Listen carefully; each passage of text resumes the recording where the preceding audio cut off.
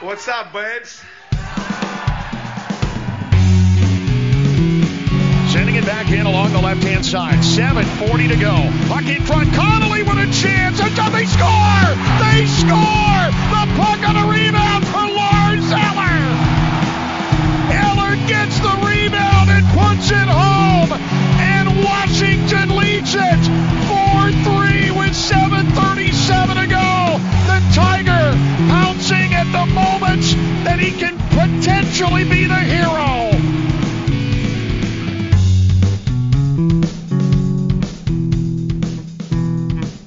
Welcome back to Japers Rink Radio. I'm your host, Greg Young, and today I figured to have someone preview the regular season from Japers Rink, we needed someone who frankly knows, I think, more about the Caps, like 14th forward than I would know about Alex Ovechkin. And I thinking of that in mind and thinking of someone who I think has more opinions about the 7th defenseman battle for the Washington Capitals than I have about my wife or most of my family is Luke Adamantis. So Luke, how are you doing today? Good. Thank you for having me on. I'm excited to talk about the 8th defenseman. Oh, wow. Yeah, I guess that's true. All right. Well, I will ask you about that. But I think first, let's talk about we now know as of yesterday who the Capitals roster is. We know who made the team and who largely did not. So the big kind of question marks were your 7th defenseman, which it seems like is going to be Matt Irwin, and the rookies who made the team, of which we have McMichael, Protas, and Snively. So I guess I'm going to start broad and then we'll kind of hone in a little as we go. But just overall thoughts on kind of the roster and some of the decisions that head coach Peter Laviolette made here. It's funny because I'm kind of torn because I really wanted Johansson to make the team because I thought he had a really strong preseason. And I'm always an upside guy. Lucas Johansson, right? Yeah, Lucas Johansson. Yeah, yes. I forget now. Marcus, he used to go by Johansson. Now he wants Johansson. I forget how it goes. But I really wanted Lucas Johansson to make the team because I thought he had a strong preseason, and I'm a upside kind of guy. I like, you don't know what their floor could be low, but I like their upside. So I think he can bring more to the table than Irwin could have as at number 7. But he loves his guy. Laviolette loves Irwin, so he got it. But it's funny because I don't mind Johansson coming up here and sitting and kind of working his way in. But on the flip side, there's Protas, who I absolutely love. But I think he's right now slotted for – we don't know the exact lineup, but I think he was on the 4th line for the last preseason game. And I would rather have someone like him down at Hershey. Which is what Samantha, of course, last podcast said he was going to do. Yeah, exactly. And I would rather have him and Hershey playing first line minutes with, lots of minutes, power play, penalty kill.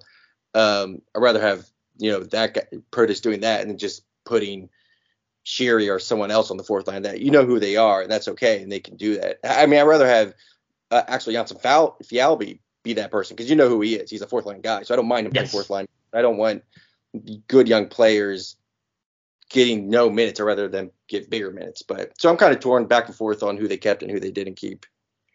Yeah. All right. Well, and I mean, obviously, we can kind of dive into Protas here a little bit. Like, I have a later note of asking you if anything of note in the preseason. But I think one thing that it did seem like there was noteworthy was Alexi Protas's play during the preseason. I will come out and say I have not watched a minute of Capitals preseason hockey. I've learned from experience that it's very, very different hockey when it comes to the definitely regular 100%. season. But Protas seemed like a noteworthy person. So I guess you watch a lot of hockey and you watch a lot of prospect development. So take me in like what you noticed about Protas's game and kind of what you think caught the Caps' eye about how he developed. Yeah. So if you ever read any of my prospect update or rankings, I consistently have Protas up there. I think I had him ranked as the 2nd highest floor prospect. Like that's above Lapierre, McMichael. I think the ceiling for him is super high because he's such a unique player. He's 6'6", 230, but he has amazing vision, amazing hands. But his best aspect is his brain, and I think that's what they liked about him so much is he's just so smart. He knows where to be, and that's what it saves on skating. He's not the best skater. He definitely improved, but he's just smart. He knows exactly where the puck is going to be. And so he has that long stick and he's strong. So he is consistently stealing pucks along the boards or on the back check. And he just works his butt off. So I think that's Laviolette just love that because he's so versatile. You can put him in any position, center, wing, on penalty kill, power play. And I think and he's cheap, because he's on that prospect deal. So I think that's what Laviolette kept him for 6 games because he was so interesting to have every game. Yeah, and it seems like they put him in a lot of different places, right? Which is interesting to me because, I think that when you see with some players, you kind of say, all right, like this is roughly where they're going to be, and if they're moving him around the lineup, it's probably just because like that's where they need to be on any given night, for the rest of the team. But it really did seem, at least from what I saw, that they were really trying Protas in a lot of different ways because you're right. He has like a unique skill set that I think is kind of hard to singularly place. All right. So I think it was interesting to me, at least, that they kind of kept moving him around the lineup and try him kind of in different roles. No? Yeah, 100%. And that's what I think they're finding out is, okay, can we trust him with Dowd out there to do defensive stuff? Can we trust him to throw him up there with Ovechkin and Kuznetsov to be that forechecking guy, but enough skill to, make it worth wild out there? It's not like throwing Beagle out there or anything.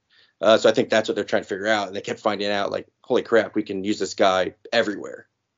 Yeah, absolutely. And then the other kind of 2 pieces of note, let's do Snively real quick. But do we kind of agree 13, 14 forward, or is there something I'm missing here? Yeah, I think it would be interesting to see how the season starts. But yeah, he'll probably be I'm sure we'll get to McMichael, but I imagine McMichael plays over him.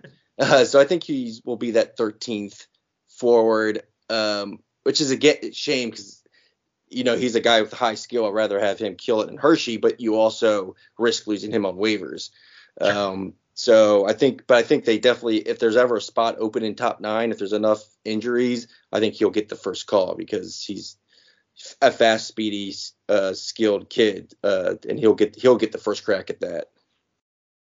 Absolutely. So like Protas, there was another player who was up and down the lineup in a lot of different ways, although I think a lot of people, including me, had some different thoughts on his usage, and that, of course, is Connor McMichael, who made the roster.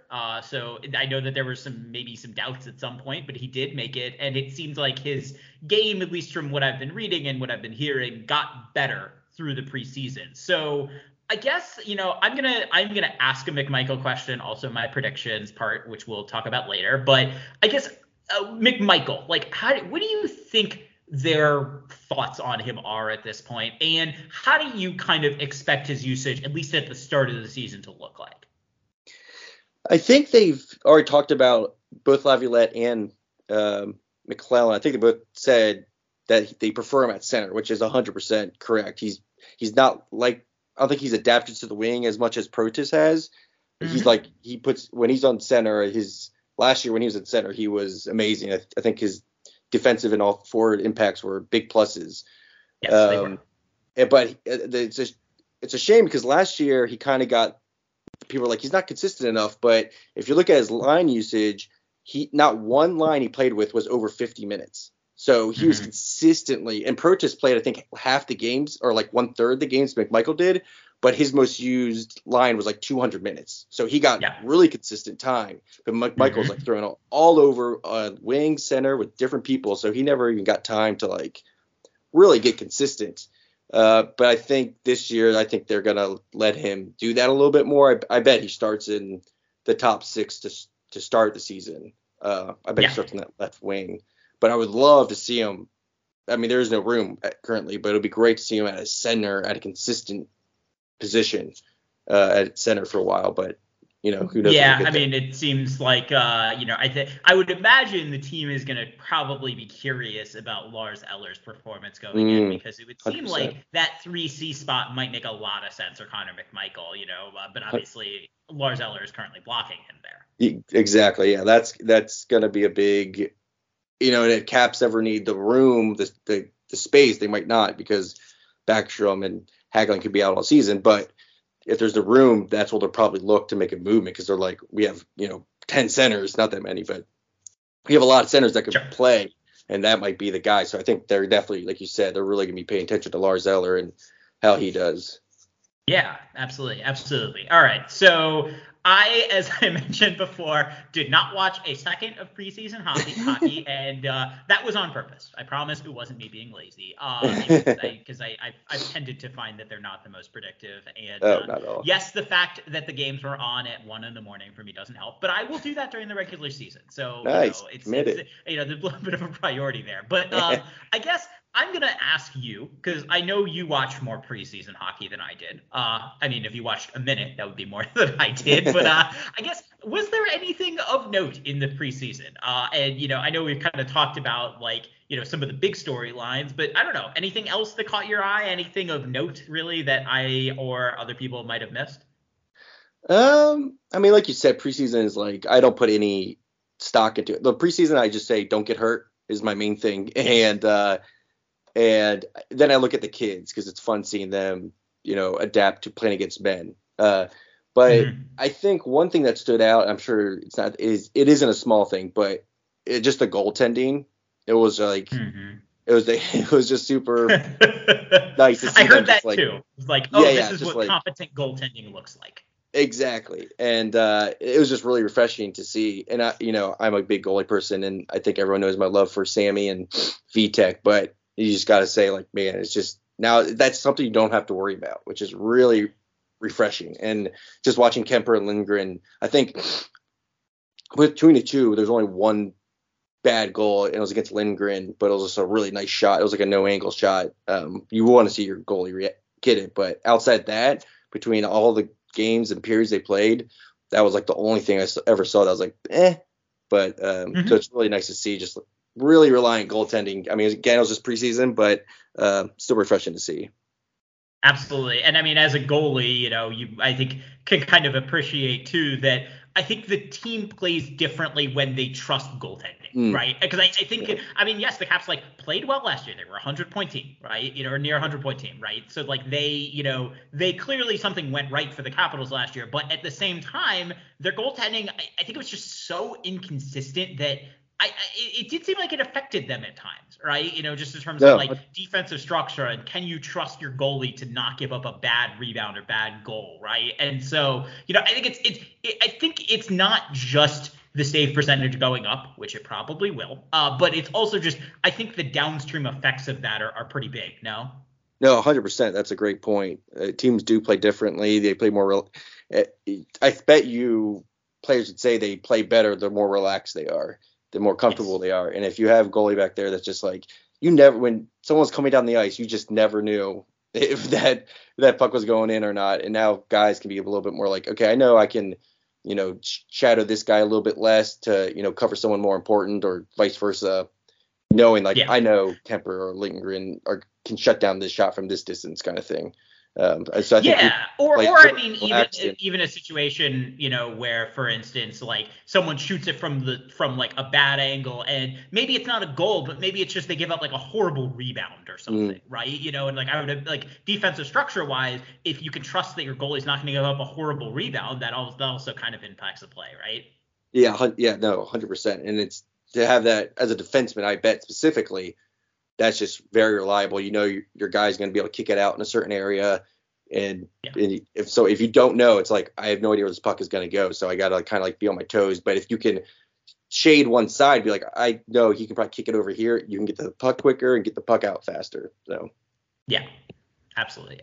All right. So I kind of also wanted to ask you, so I guess the note of the preseason is competent goaltending. And I think it was the line I used to Samantha Pell is professional goaltending,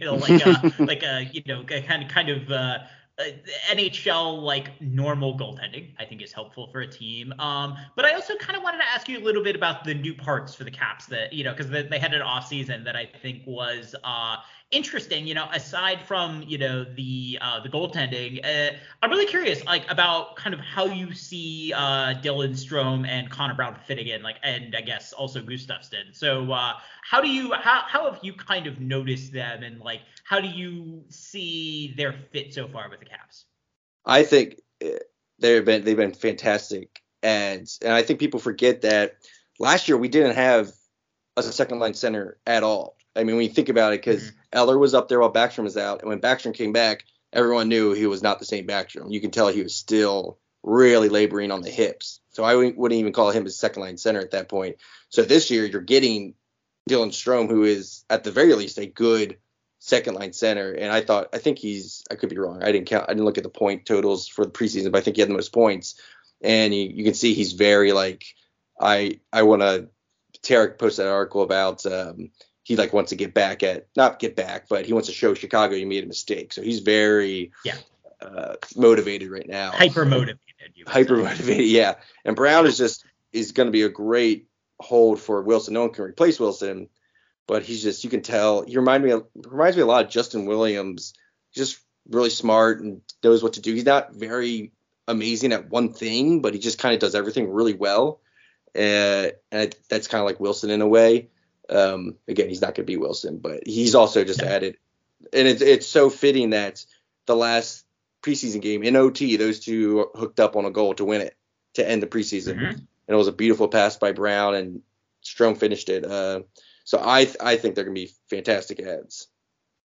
Yeah, absolutely. No, I think they fit in perfectly. I think with the roles that the Caps both need them to start with, to replace, Backstrom and Wilson in the lineup. But I think they also, even, when Wilson is back and if Backstrom is back, I still think it seems like they add a lot to the roster of things that the Caps didn't really do, right? I mean, you look at just, for instance, like penalty killing. The Caps penalty kill was fine last year. You wouldn't say it was bad, but Connor Brown is just such a dynamo on that, that adds an element to it, and Dylan Strome, I think just the kind of vision and awareness he has, and the fact that he can hold down the 2C throughout the year and just be reliable in that, I think is really valuable for the Caps, and I think I think adds a degree of roster certainty that I don't think that they had at points last year, particularly, even before Backstrom was back, it seems like they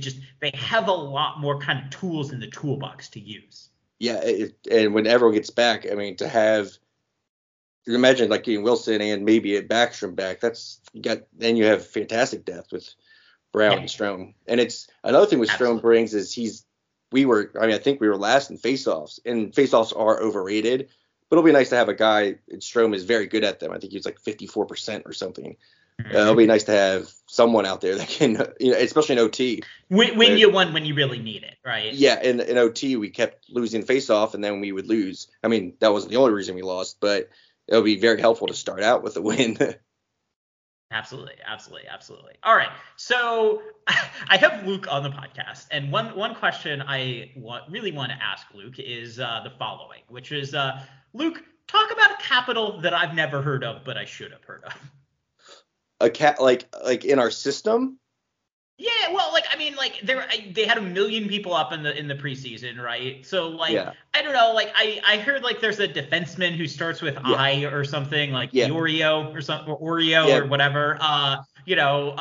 Sorry, I know I should have more knowledge of the inner workings of the Capitals roster, but this is why we have Luke on. So Luke, tell me about a capital that I maybe haven't heard of, but probably should. I mean, I think Vincent Iorio is a good one. He was super. Yeah, you're close. He was incredibly impressive in preseason. The kid is 18, or not 18, probably 20 now at this point, 2021.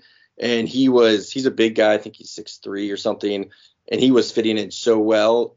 He's one of those people, he's going to be an NHL player. It's just a matter of how far he can go. But I guarantee you he's at the very least is going to be a bottom pairing defenseman, the Caps who are consistently up against the cap, it's good to have kids come in on no money contracts. But I think he has a higher ceiling. I think he could be a top 4 defenseman, but he's going to, I won't bet, but I would not be surprised at all if he's in the NHL full time next season, especially since I think both TVR and Jensen are UFAs, so they're resigned. But I think he'll be up with us, and he probably gets some games this season too. He's just super mature, and he knows how to play. He knows how to use his body. He's not going to wow you with anything. He's not going to, dangle between the legs and snipe the top corner. But He's just very reliable in the defensive zone, makes amazing outlet passes, and he can help you in the offensive zone too. He's still going to be good there. It's just not his main thing. So yeah, I think that's a good name to talk about. All right. Well, I'll call him Iorio and not Oreo. There you go. All right, I got that right. I'm gonna pat myself on the back. So, all right, Luke. We're now, I think, about like almost 20 minutes in, and we're gonna do some Caps predictions. Then we're gonna talk about the Metro a little bit and take a quick break. So, I have some Capitals predictions and a little bit of a glimpse behind the curtain here. I emailed or messaged Luke the agenda, but I did not. I deliberately excluded the Capitals prediction section because I want to kind of surprise and get his off-the-cuff takes. So I will give a prediction, or Luke will give a prediction, and then I'll chime in afterwards. So, and then we're going to kind of sharpen this a little as we go. So to start, Luke, who among the Capitals gets the most games at the second center position? I'm gonna stick with Strome. I think he lands there and stays there. I agree. I think it's Strome. I think he is a perfect fit. I do think it's going to be interesting to see what happens with Connor McMichael. You know, I hinted at it before. I could see that 3C slot being a fit pretty quickly, but yeah, we will see about that. But I think I'm with you. It seems like Dylan Strome is the 2C, and I think he's going to do well in that job. All right. So the next question, Luke, how many goals does Alex Ovechkin score this year? I think I saw a tweet from his name.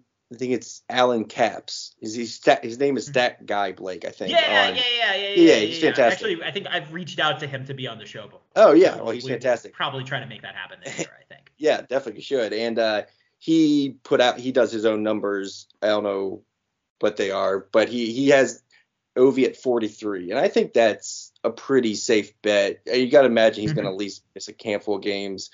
He's getting a year older, but he's also Ovechkin, so he can put up 60. Yeah. And okay, but I want to be safe. I don't want to be like a homer, but he's going to hit 50, so I'll say 43.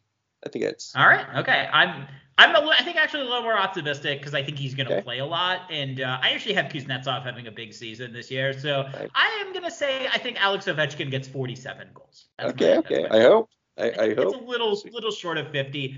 I will say though, if he's at 47, you almost want to say he'll get 50, right? Yeah. Because it seems like he kind of has like the little afterburners to get 50. Yeah, 100%. You know, but I'm gonna go a little contrary here, and I'm gonna say he gets 47 goals. All right. I just want him to at least hit 40. That's what my goal is, like at least hit 40. That'd be nice. And when he needs 35, right? That's the number everyone's saying to I think so. Right, yeah. Through the contract. So yeah. So all right. 47, and you say 43, both which put him safely on track to still get Gretzky. All right, so Luke, I'm going to give you 3 players. We're going to go through them one by one. How many games does Alexi Protas play this year? That's a really good question. Oh man. Gosh darn. I don't know. How many did he play last year? Like 30 or something? I'm going to say. That sounds right.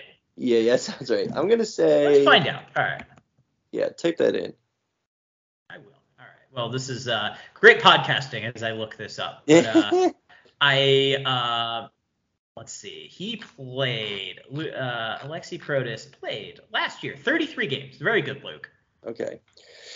Man, it's so tough because Caps have so many forwards. And then you got to imagine Wilson comes back, maybe Hagelin.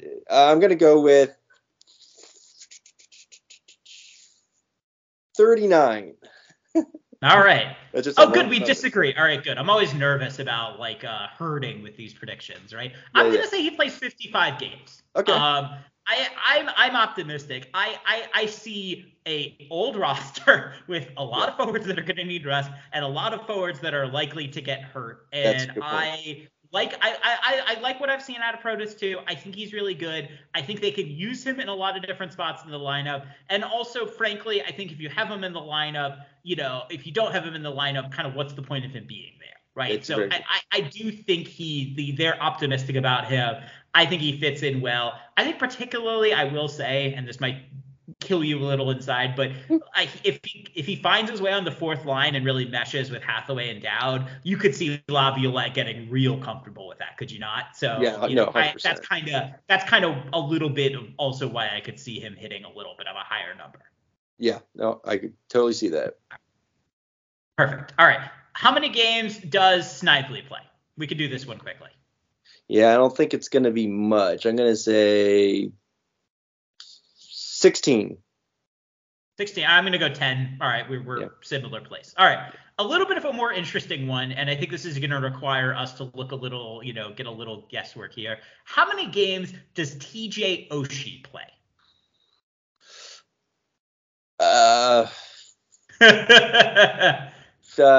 49. All right. Yeah, I think we're in a similar spot here. I'm going to say, all right, now I'm also going to look and see how many games TJ Oshie played and load the NHL.com. I mean, yeah, he only played 44 last season. Oh, man. Yeah, I'm going to be a little more optimistic. I think COVID was weird. I'm willing to say maybe he gets in a little more of a rhythm. Although I also will say I know that he was in a contact jersey. I'm still nervous about the fact that he, again, looked like he was favoring his shoulder. But I'm going to be a little more optimistic. I'm going to say 55. Okay. So I hope. There you go. All right. Yeah. So that was the guys I was curious about for how much they'll play. The next question. Where do you think Connor McMichael ultimately ends up this year? Or does he end up in any consistent place? I think well, here's the thing. I think he's going to start on that second line, but when Backstrom comes back, Lav is not going to have him stay there. He's going to give those spots to Wilson, Mantha, and Brown. So I think he'll play mostly on the third line. All right. Or left or center. Okay. All right. Yeah, I think we mostly agree here. I think Connor McMichael ends up as your third line center by the end of the year. I think he gets it about halfway through and then ends it with it. I'm a little mixed on Lars. I think this is also kind of a stealth Lars Eller prediction too. I am of two minds with Lars Eller, as I think I said on Twitter this morning. I see a guy that, at age 33 had his worst season, which terrifies me. But also, you could kind of paint a picture of, maybe it was COVID, maybe it was that kind of thing. But I ultimately think Connor McMichael is a good fit on the third line, and that's where I see him ending up. That's my big prediction there. All right, so I'm going to do one over-under, Luke, and this one's a simple one. Over under, Nicholas Backstrom plays one game in the regular season. I'm going to go with under. I think they're going to, I think they're going to, even if he's going to be ready, I think they're going to try their best to not have him come back, because if he comes back, they're going to have to pay a high price to move some people. And I think they're going to be like, hey, buddy, can you, chill for a little bit? Yeah. All right. I'm going to ask you a more depressing sub question. Over under, Nicholas Backstrom plays 25 more games in his career for the Washington Capitals. I'm going to say over, but not much. I think someone pointed out the stat of 3 people that have had his surgery and 2 never played again, and 1 did, and they played like 36 games or something. Yes. I think he'll play slightly over. I think he'll come back and then be like, all right, this isn't going to work. That is my guess. But this sucks. I hate this because I mean, the part that kills me is I was like all aboard, ready to start making the Nicholas Backstrom Hall of Fame case, but you kind of feel like, all right, like if this is it, he's probably going to be a little bit short, Yeah. Ugh, this hurts. I know, it stings. All right, so the final question, Luke, is do the Capitals during the regular season extend any of their pending UFAs? And this I'm going to include, for this sake, someone who technically isn't a UFA, but I'm going to include Peter Laviolette in that question. I think they definitely extend players. I think I mentioned that I wouldn't be surprised to see a Hathaway. I think they love Hathaway, and he had a fantastic season last year. He is 30, but I can see them signing him for maybe to end Ovi's era, go 3 years or something like that. And I also imagine they get at least one of Orlov and Jensen. Yeah. I actually was going to predict. I actually think they extend both of them. I think that's going to. Okay. Yeah, definitely. I'm a little more optimistic because I think you see the cap going up, and you could start to see maybe some room for these. Particularly if the buzz starts getting around the Backstrom might really not be back. Like. I think so. I think the silver, not that there's silver lining because it sucks, but the one part you would say at least that could be good is that, not good, but at least that could be a small silver lining is that I actually think that gives the Caps a lot of room to maybe extend some of these UFAs. So we'll see. And then, all right, Luke, we're going to ask the question that I think everyone really wants us to answer, which is where do you think the Washington Capitals will finish in the Metro Division this year? So I'm going to give a little bit of a long-winded answer. And I think you pointed out earlier, they scored 100 points last season. And that was with roller coaster goaltending. That was with Backstrom, Oshie, Mantha being out for basically half the season. Their power play was abysmal. They were in an extremely tough Metro. And it blows my mind that I was like, how did they get to 100 points last year? And technically it was a quote-unquote wild card spot, but it's just because it was stacked. But I think they'll finish. I think they're good enough to finish second in the Metro, but I'll be nice and say some weird stuff happened. I'll say they finished third in the Metro. All right. Yeah. Well, this is. I like having you on. We tend to just on Twitter. I feel like we tend to just agree with each other, and I'm going to agree with you here. I actually have. I think I talked about this last podcast. I have the Washington Capitals finishing second in the Metro Division behind Carolina. I'm going to give my grand unifying theory of the Washington Capitals postseason, of their offseason, which is I think a 100-point team got rid of their bad players and replaced them with good players. Yeah, that is my grand unifying theory of the Washington Capitals offseason. I think they got better basically everywhere. I see McMichael and Protas taking steps up. I see them, having enough depth, particularly after Wilson comes back to maybe rest some of their veterans a little bit. Maybe we start seeing Ovechkin play some 18, 19-minute nights instead of 23, and I am very, I think, I'm actually very optimistic. And what makes me a little reassured is I'm not going to spoil a bunch of paywall content, but it seems like Tariq El-Bashir was also a little more optimistic on them too. So I'm optimistic. I don't think that they're at risk of missing the playoffs this year, but you never know. I mean, they also have a landmine laden roster. Yeah, I think the only way they miss is if both Ovi and Kemper get really long-term injuries. I think then they could get a little bit shaky. But like I said, the three things I pointed out, the power play should be better because Strome is on it because we were missing. The power play got better last year once Backstrom got back, which makes sense. Yes. But now you have someone there the whole time. You have goaltending situated, and then you have, what was the third thing I said? I don't know what I said, but they basically they have the 2C figured out too. Yeah, and they have exactly. I mean, yeah, they didn't have a 2C all last season, like I said, because Backstrom was either hurt or Zeller. So, like you said, they literally improved on all their bad things. So I can only see them getting better. Agreed. All right, so we're going to briefly talk about the Metro because our Capitals section lasted longer than I thought, but I think it's good. I mean, this is a Washington Capitals podcast. So I think you have the Caps.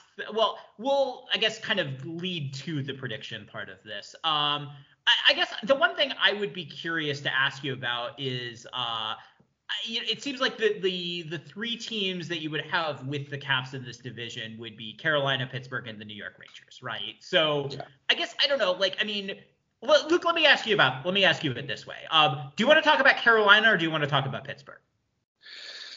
I don't want to talk about either of those freaking teams. But I guess we'll start with Carolina because, I agree with you. They're going to probably be the first because, I think so. They're just really good. And then I love how teams just gift them players. They gave them Pacioretty and they gave them Burns and they gave up a 6th-round pick between the two of them. Why do teams being good at managing the salary cap really helps, doesn't it? Oh, for sure, 100%. And they killed it that way. And so now they just Pacioretty, I know, is older, but he still can rip the puck. Well, I guess he did get hurt in the offseason. I think he's going to miss, but a good chunk. But Burns is, and he's not good defensively, but they have plenty of good defensive players. And Mm-hmm. He's still going to got a lot of depth on that team, too. A lot of depth. And they're young. They're still kind of young, and they're super fast and possession, so screw them. I will say, I think losing Niederreiter is going to hurt, actually. Yeah, because he's really, really good. Maybe less so with Trocheck, but I really actually think losing Niederreiter I will say, as a Capitals partisan, a little relieved that they didn't, because I actually thought they could have. Yeah, for sure. Yeah. And then I guess the other, okay, I want to ask you the Pittsburgh question this way, which is, it seems like everyone wants to make a parallel between the Pittsburgh Penguins and Washington Capitals, but I'm interested in them because I actually don't think that parallel is quite as strong as people say. I mean, yes, they have aging cores that are getting, older and maybe can't quite carry the team as much. I get that comparison, but it seems like the Penguins made some maybe strange decisions this offseason, and I'm kind of curious, what do you make of Pittsburgh? Like, I mean, how similar are they or not to the Washington Capitals at this point? Yeah, I think, like you said, the similarity is the older core, but outside that, I don't think it's too much. They annoyingly have arguably the best coach in the league. And yes. I think that's why they're always going to be a threat, is because Sullivan consistently just can make any team good. But yeah, outside age, I think Caps have some better depth, and I think they have a better prospect pool, so Caps are going to be able to inject some youth. Mm-hmm. The Penguins, not so much. They still have their older play, which is, they're still good. But I think Caps being able to inject some youth is going to be really a plus. They grabbed Petrie, which is a gamble. He was fantastic. Yeah, I'm just interested. The Petrie for Matheson swap was one that was kind of, I don't know, like an interesting little thing, right? Because, how much do you really count what Petrie did on probably one of the worst teams in hockey, right? Yeah, he was really bad last year, but every year leading up to that, he was extremely good. So and he's 34, so he's not going to get any better, but he could still maybe be what he was. So it's like Matheson is more, I see the Penguins make this trade a lot where they go with someone more uncertain. They give up someone more certain for something more uncertain. And so that could work. Hopefully it doesn't, but it certainly could. And they have a pretty strong top four defense. So yes, they definitely do. Although I will also say, I think losing Marino is going to really hurt them. In a way that I don't think is discussed, because they really lean on him, I think, in a lot of ways, and I know maybe he's been a little up and down, but I really actually think that loss is going to hurt them. No, 100. That was a trade I definitely wouldn't have made. That was another trade they gave up something more certain, Marino, for Ty Smith, who has a higher ceiling, but I think they just sent him down, so he's going to be in their AHL. So who knows? But yeah, it seems like that was kind of a cap trade, right? A salary cap laden trade, right? But at the same time, I think if you're in New Jersey, where he ended up in New Jersey, right? Please tell me I'm right about that. I think if you're Jersey, you take that trade at 10 times out of any day. Yeah. All right, so I guess this is all kind of leading us to saying, Luke, who are your playoff teams out of the Metro division? The playoff teams on the Metro, I think it's going to go Carolina. Then it's going to be some type of weird thing between the Caps, Pittsburgh, and the Rangers. I think they're going to grab those next three spots. New Jersey's really interesting. They have a really good defense, but their goalies are unknown. They have Vitek and Blackwood. So I think they have the potential to do some big stuff, but it's still a little bit. They're young and such, but I think it's going to go, Carolina, those three teams, then New Jersey, and then who's left? The Islanders.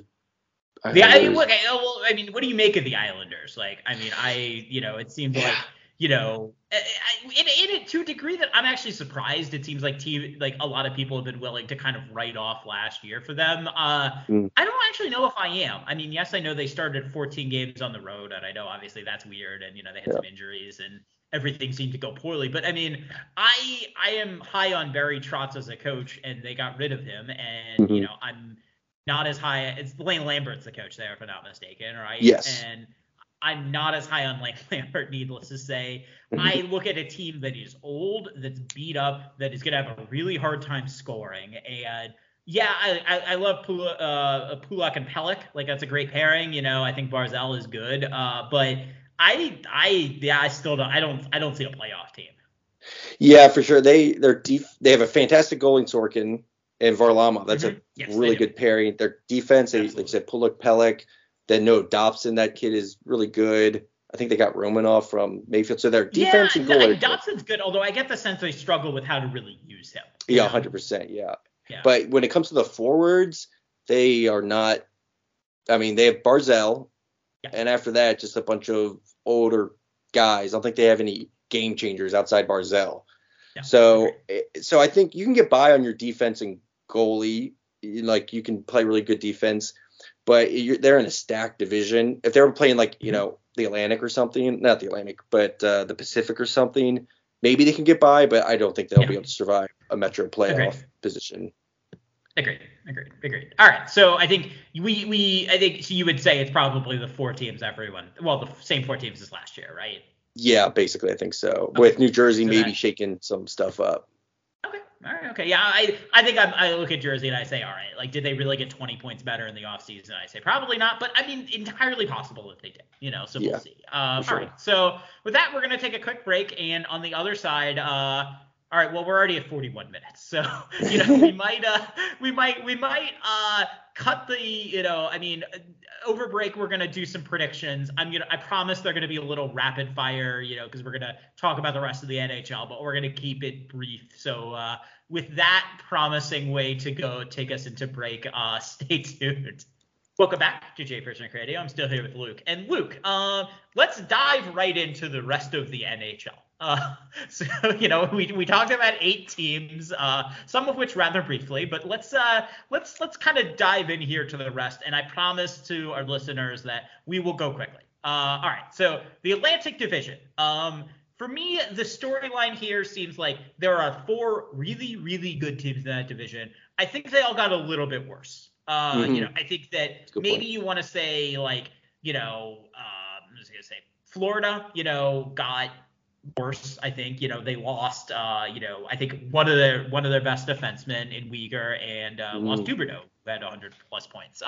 So, you know, and Tkachuk, perfect fit there, but I think they got worse. I think Tampa Bay is older and they lost a lot of their best forwards. So, you know, they are lost some of their depth. So I think they got a little bit worse. I think Toronto also is worse because they right now have a goaltending tandem of Matt Murray and Ilya Samsonov, and that is bad. So I think they got worse. And the other team in that is Boston, and they are now a year older with a really old core. And so I think they also got worse. That said, I think have them as the top 4 teams in the division. Do you? What was the 4? Oh, yeah, Florida. That's who it was. No, yeah, I agree. I think those are the big 4. Boston is a little shaky because I think they're starting the league without Bergeron and Marchand for like the first 4 months or something. So they could potentially hit a little they're thing. On the but ball, I think. Yeah, they're on the ball. But but like you said, they all got where Toronto's probably the best of them. But you know, I like taking swings on people. But those are 2 big swings on Murray and Samsonov. And I love Samsonov, but if they swing and miss on both of those, they could be in trouble, you know? So and I mean, I'll also say this. Samsonov has a lot of talent. I'm really not sure about that fit in Toronto, man. Especially as a Russian. I'm really not sure about that. Yeah. I mean, we'll see. You're more of a Samsonov whisperer than me, but that does not seem like a good market for him to go to. Not at all, because that's the probably the highest pressure market in the league. Yep. So I always thought his biggest weakness was the mental side of the game, and so if you can't handle that, it's gonna not go very well. So we'll see about that. But I mean, the thing is, the rest of that roster is really, really good. And, so I mean, they still have good young players that are going to be there for a while. And so, I think there's even if Matt Murray is their like goalie for a while, I still think that's probably probably 100+ point team. For sure. So potent. Yeah. So it sounds like you have Toronto and the number 1 spot in that division. So fill out the 2 through 4. I'll go Toronto. I think I would still take Tampa over Florida for now. Like you said, Uyghur's a huge loss. That's like, yes. And they replaced Huberdeau with Tkachuk, which is fine, but that's a big loss, especially if Ekblad, who I think has been injured twice, if he goes down, that could be a pretty big oomph. And I don't know if they're gonna still stick with Bobrovsky, who's So Tampa still has Vasilevsky and who's the big ass defenseman there. Obviously Hedman. Hedman, yeah. So I think they're really safe on the back, and they still have most of their guys up front. So I would take Tampa over Florida, then Boston. But I think you said the 4 teams got worse, but the bottom 4 all got better. Ottawa, I mean, they added some great players. Detroit is going to be better. Buffalo, I was looking at their lineup. I was like, this isn't a bad line. It's not a playoff lineup, but they're going to be better than they usually are. And Montreal's probably the worst of them all, but like you, that division is going to be wild because it's separated. But I will say this. So I agree with everything you said. That I think the 4 teams got a little bit worse, and the 4 bottom teams got a little bit better. In some cases, a lot better.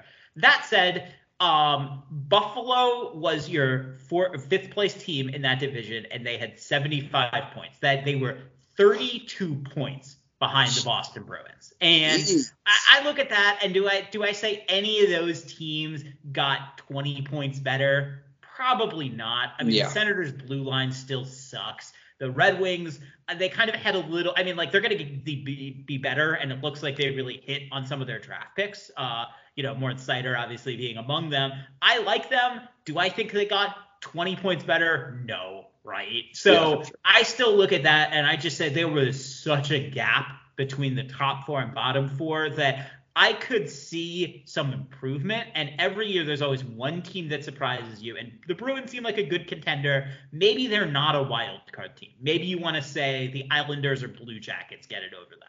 Fine. Maybe the Devils. Fine. But I just don't see that kind of gap being made up. So that's kind of where I'm at with that. No, that makes I 100% agree with that. Absolutely. And I have Panthers, Maple Leafs, Lightning, and Bruins, which is the same order as last year. I still think the Panthers are really good. But we'll see. I'm curious about them. All right. So that's the Atlantic. I think we did that in like 4 minutes. So I'm going to call that a victory. The Central. I guess the question about the Central is by how many points? Well, let me just ask it this way. How many points will the Colorado Avalanche win the division by this year? And I will say they only won it by 6 points last year, which actually kind of surprised me. Yeah, it's surprising. Who was second last year? The Wild, who had 113 points. Oh, wow. Really? The Wild got they had more points than people thought. Holy moly. I think they got worse in the offseason, Colorado. I mean, they're still top tier, but I think they got worse. They lost Kadri. They lost some other big name, I thought. I mean, the Capitals goaltender. Oh, the goal. Yeah, there you go. They lost Darcy Kuemper. Yeah, of course. Yeah, I do not trust their goaltending, actually. Yeah, Gorgiev has never really shown anything. I mean, could maybe, but so I think they got worse, but they're still going to be top tier. But they got worse. Minnesota they are going to regret so many things because they could have been that perfect spot like Tampa where they could go on a run for a long time because they are amazing at drafting and they have some amazing kids coming up. But they have how much? I think they're over the next 2 years they have 12 and 14 million in dead space because of their buyouts. Yep. And if they didn't have that, they could just load up their roster and they could go on an absolute tear.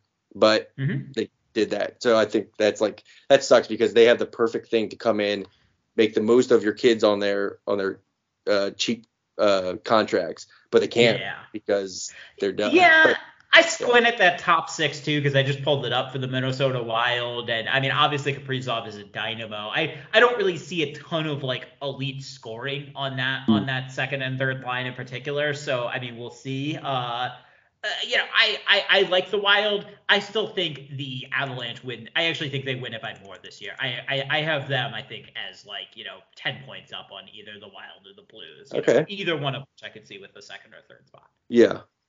Yeah. Then so I guess then do we agree on the top 3 here of Avalanche, Wild, and Blues? Avalanche, Wild, Blues. Yes, I would agree with that. Okay. All right, and then the next 2 teams in order in that division were the Stars and the Predators. I don't really believe in the Predators, but I believe in UC Saros, so I could easily see them being a playoff team. Although I actually think that I would say let me think about this. I actually don't think either one. I actually think the Central only has 3 teams coming out of this. Do you see either the Stars, Predators, or Jets making assuming, of course, the Coyotes and Blackhawks don't make the playoffs, which they won't. Do you see any of the Stars, Preds, or Jets making the playoffs this year? Stars, Predators, Jets. So it's tough because the Preds, they've had the same issue they've had forever. They have no first-line center. No, they do not.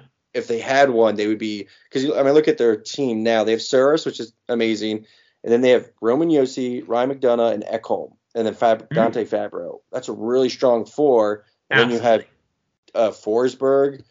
But, yeah, you're actually – now that I'm looking at this, it's not that great. Their forward depth sucks. Yeah, they have Forsberg's are only, sweetness, but then Duchesne – and then they have a next tier, which is Duchesne, Johansson, Granlund, Niederreiter. They're all fine.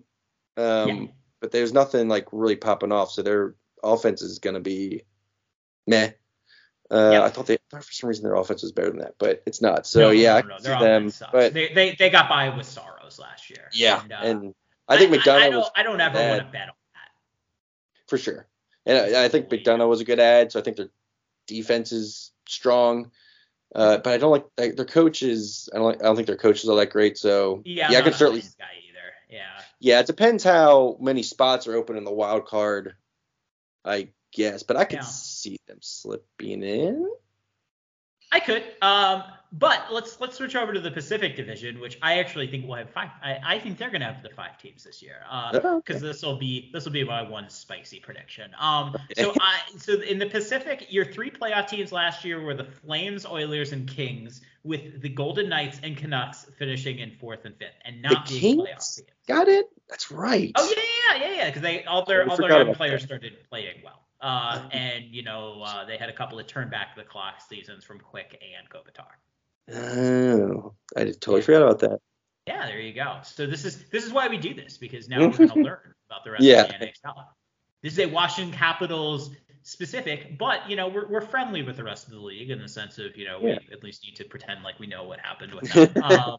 So all right, do you have the Flames and Oilers? Let's break it this way. Do you have the Flames and Oilers in? In or as a top 2? In the playoffs. Yeah, for sure, definitely. Yeah. Okay. Do you have the Kings going back in? They added Fiala, and that's He's good. Really good ad. I got a bunch of young players. Yeah, I doubt that Quick has another good season though. But they do have Cal Peterson. Yeah, that's true. Who they enjoy. Yeah. But I'll look at their defense real quick. I would. Yeah, I think they'll be in. Okay. If they got in last year, I think they'll be in. I don't think anybody else really improved, but I don't know. It sounds like you know better than me. No. I think I'm with you. They have a bunch of good young players, and they're only going to get better. The 2 teams I have in though are also the Golden Knights and Canucks. I look at the Canucks saying they have a lot of good forwards, and they have Bruce Boudreau as their coach, and they were safely a playoff team with the just Bruce Boudreau part of their season. I think he is that good of a coach. I really like it. I actually think that they're going to be better than a lot of people think. And actually, I mean, you look at them, they were a 92-point team last year. They don't need that much to go right to be a playoff team. Mm-hmm. And frankly, I think they hit it. I think they're I actually think they might even challenge the Flames and Oilers, and that we have a pretty clear top 3. And then the Golden Knights, I mean, we all know their thing. They have no goaltending anymore because everyone's hurt with Leonard being out for the year. But I love their forwards, and they have just a lot of high-end talent still there. I still think they're a playoff team. I just think that we look at last year and just say everyone was hurt, and Mark Stone never was healthy. And so we kind of, assuming Stone's healthy, which it seems like he is, I think they're pretty clearly a playoff team too.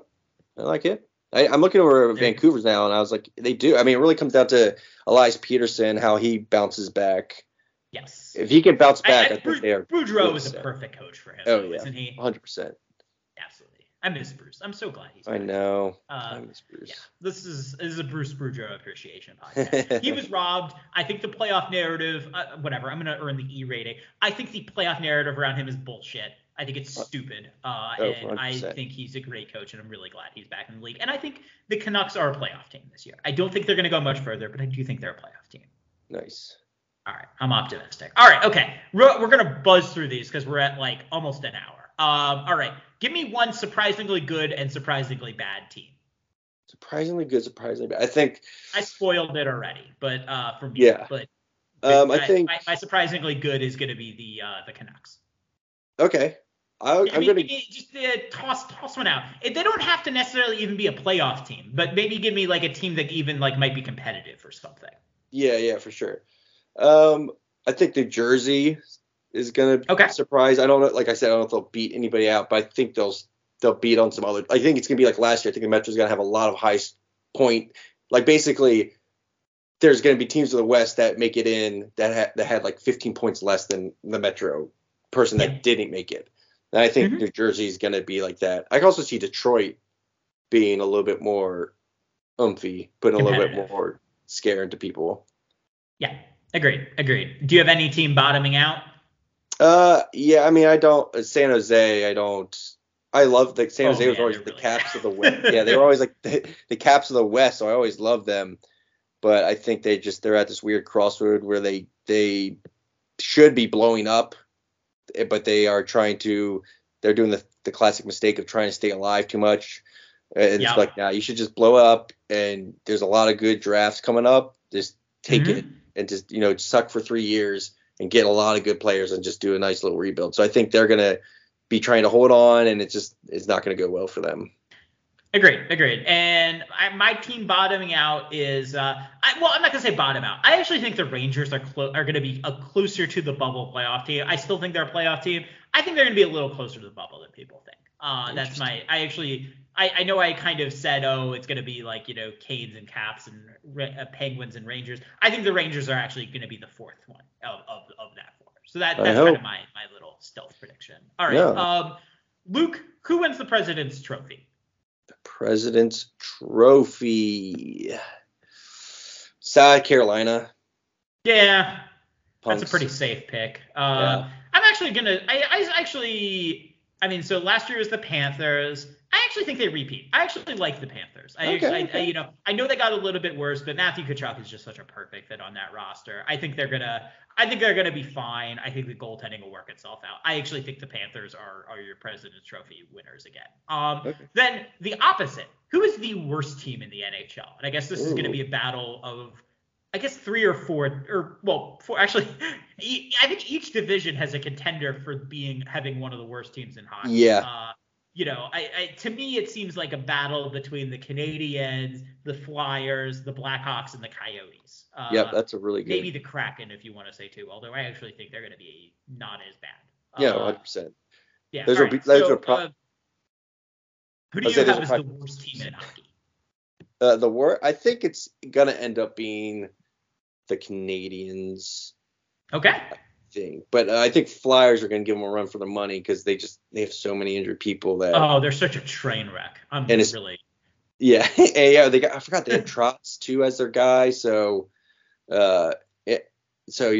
he could piss them off to the point, and if Hart doesn't ever bounce back, it could get real ugly, which I don't mind. Yeah, except I don't want that's going to be a fun team for us as Caps fans. I mean, because I think for a while people, me included, were like, maybe this is the year of the Philadelphia Flyers, and then everything went poorly. It seems like all at once. Now, they're bad, and I think they're going to be a lot worse. And the fact that Sean Couturier, no one seems to know how hurt he is, that's bad. Fair. I think they're going to be really bad. That said, I kind of have a feel that if we're between these 4 teams to the bottom, I think there's only one team that is depraved enough to really, really trade away anything of value, and I think that's the Arizona Coyotes. I just I look at that team and I'm like, all right, like I think at some point they're gonna get a Chychrun deal done. I think he's gonna be gone. And, and you're just like, and then I also think Clayton Keller was like someone they might move to. And then so you're just like, all right, like they literally, they had like didn't they have Travis Boyd on their first line last year or something? Yeah, something like that. Yeah. So but they're a team that desperately needs to get the next pick is going to be Connor Bernard. He's like the next Austin Matthews. I think, because I always wonder, I'm like, how are they consistently just not good? And I don't think they've ever had a top 3 pick in their franchise. And it's like, well, that's the issue, is they need to like bottom out for a couple years. And I mean, the thing is, they had the 3rd and they got Dylan Strome, who is a useful player for the Washington Capitals, but you would definitely not say a franchise-altering player. No way. So it's like they really need to bottom out, and I hope they do, because I do not want the Flyers to get Bedard. That'd be very annoying. No. So I hope Arizona super sucks and they win the lottery. Yeah, absolutely. Well, and I mean, the Blackhawks obviously are also completely tearing it apart, which is probably given the organizational kind of order that has been the Chicago Blackhawks, probably for the best. I think it's safe. Yeah. All right. So, I am gonna propose that I am gonna give you the award winner and just say who it is. We're gonna skip analysis because we're already almost an hour. So who wins the Hart Trophy? The Hart Trophy, I think it's, I'm just gonna go easy and just say I think it's gonna end up being McDavid. I think he's gonna tear. They got better offensively. Their defense still sucks, but there's better weapons around them now. So I think he's just gonna tear it up again. It's gonna be one of those 130-point seasons, and you can't really not give it to someone like that, I guess. No, that's very valid. I think I am gonna go with I actually like Nathan MacKinnon. I think that it seems silly to bet against either Austin Matthews or Connor McDavid, but I actually sometimes like you end up with his contract being an issue or whatever, and now that's settled. And I think that I actually really like Nathan MacKinnon, obviously, and I think he's going to be really good. And I think he's your Hart Trophy winner. All right, real quick, who wins the Vezina? It's probably gonna be Shesterkin, sadly. I can see him. Yeah. I think he's only going to get better. I think he's going to be the best goalie for the next – he's going to replace Vasilevsky as, like, the next guy, unfortunately. But I think it'll be him. I'll go a little surprising and off the board here. I'm actually going to put Markstrom here. I'm not necessarily the biggest believer, but I love the Flames defense, and I love Daryl Sutter as a coach. And I one of my stealth things to say is I actually think the Vezina is more of a team award than people like to give it credit for. And I really, really like the Flames defensive system. Yeah, they're I like Markstrom. It was already really good, and they added Weegar, so. Yeah, agreed. They're gonna be nasty. And then we'll conclude here by asking for your Norris prediction. Norris, that's a toughie. Who won last year? Fox or Makar did? It was Makar. He's only going to be getting better too. Yep. So. I'm gonna go. I feel bad. I'm just going with these easy answers, but I can't see him not killing it again. McAvoy, maybe. If I go outside, I'll go McAvoy. But that's a good one. I like Charlie McAvoy. I think you could paint a story that if the Bruins are better than people think, and I still have them, as I said earlier, as comfortably a playoff team, then I actually think McAvoy is a pretty good pick there. I like that one. Do you want to go for it, or do you want to just pick Makar? I already did McDavid, so I'm gonna go for it. I don't want to go. Go for it. Yeah, I'm gonna go McAvoy. So I don't go something easy. All right, I'm gonna go Cale Makar. Yeah, there you go.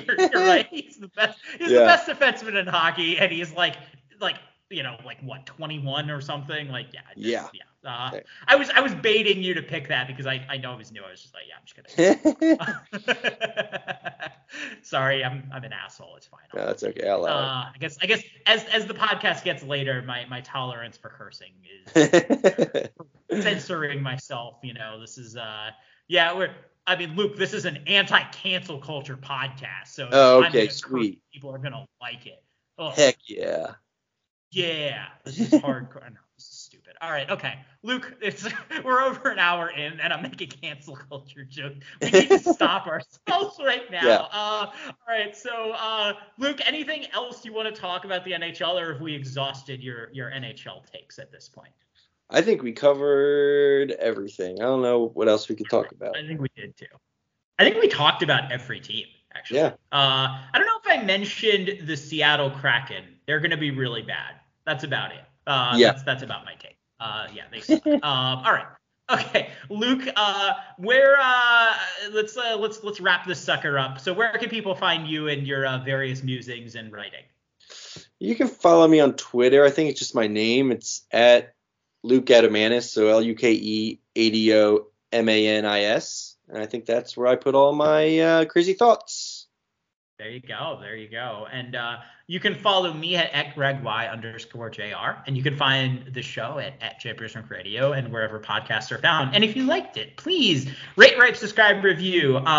We are, I think, there's other Capitals podcasts out there. I'd like to think that, this one, absent me making dumb cancel culture jokes, is probably hopefully one of the best ones. And as I said last podcast, I'm aiming to get back to where I started and make this a weekly podcast again. So if you like this, please rate, subscribe, review. I have some actually pretty big guests lined up this year. I'm really excited about it. And so do all of those things and find the show. And next week, I believe the plan is going to be to have Alex Irving on from Japers Rink Radio, for Japers Rink, of course. And so we're going to do that. And then I have some other Caps writers and actually some different people that I've reached out to this year as well. So we got some really fun stuff coming up for everyone. So with that, Stay tuned and look forward to another season of Watching the Capitals Hockey.